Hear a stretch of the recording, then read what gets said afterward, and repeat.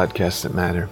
I'd like to talk about fear a little bit today, and fear of being out there, fear of, your picture getting out onto the internet, or fear of somebody, outside your house, hacking into your personal data, or in the airport, or stealing your identity, or these are all fears that I have, fears that most of us have.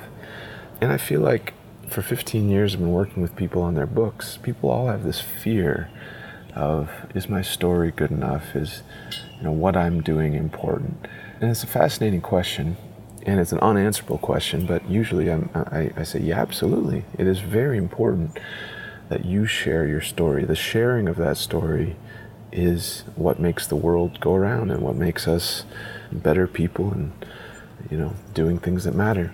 And there's a fear attached to writing a book that I've been fighting against for 15 years with every single client, just about.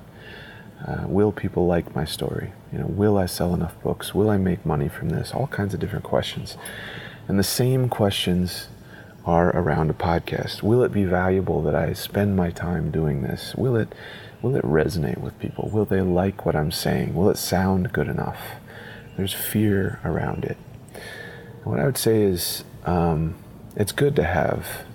I think with podcasting, if you just do it, if you just take the Band-Aid off, you'll find that people really do like hearing your stories. That's what I encourage people to do, is do that first episode, get it out there, share it with a few folks, even if the audio quality isn't perfect, see what happens. And I think it'll bring down your level of fear. That's what I hope. And I really do want to hear your voice and hear your story. Let me know how it's going. Take good care and have a great day.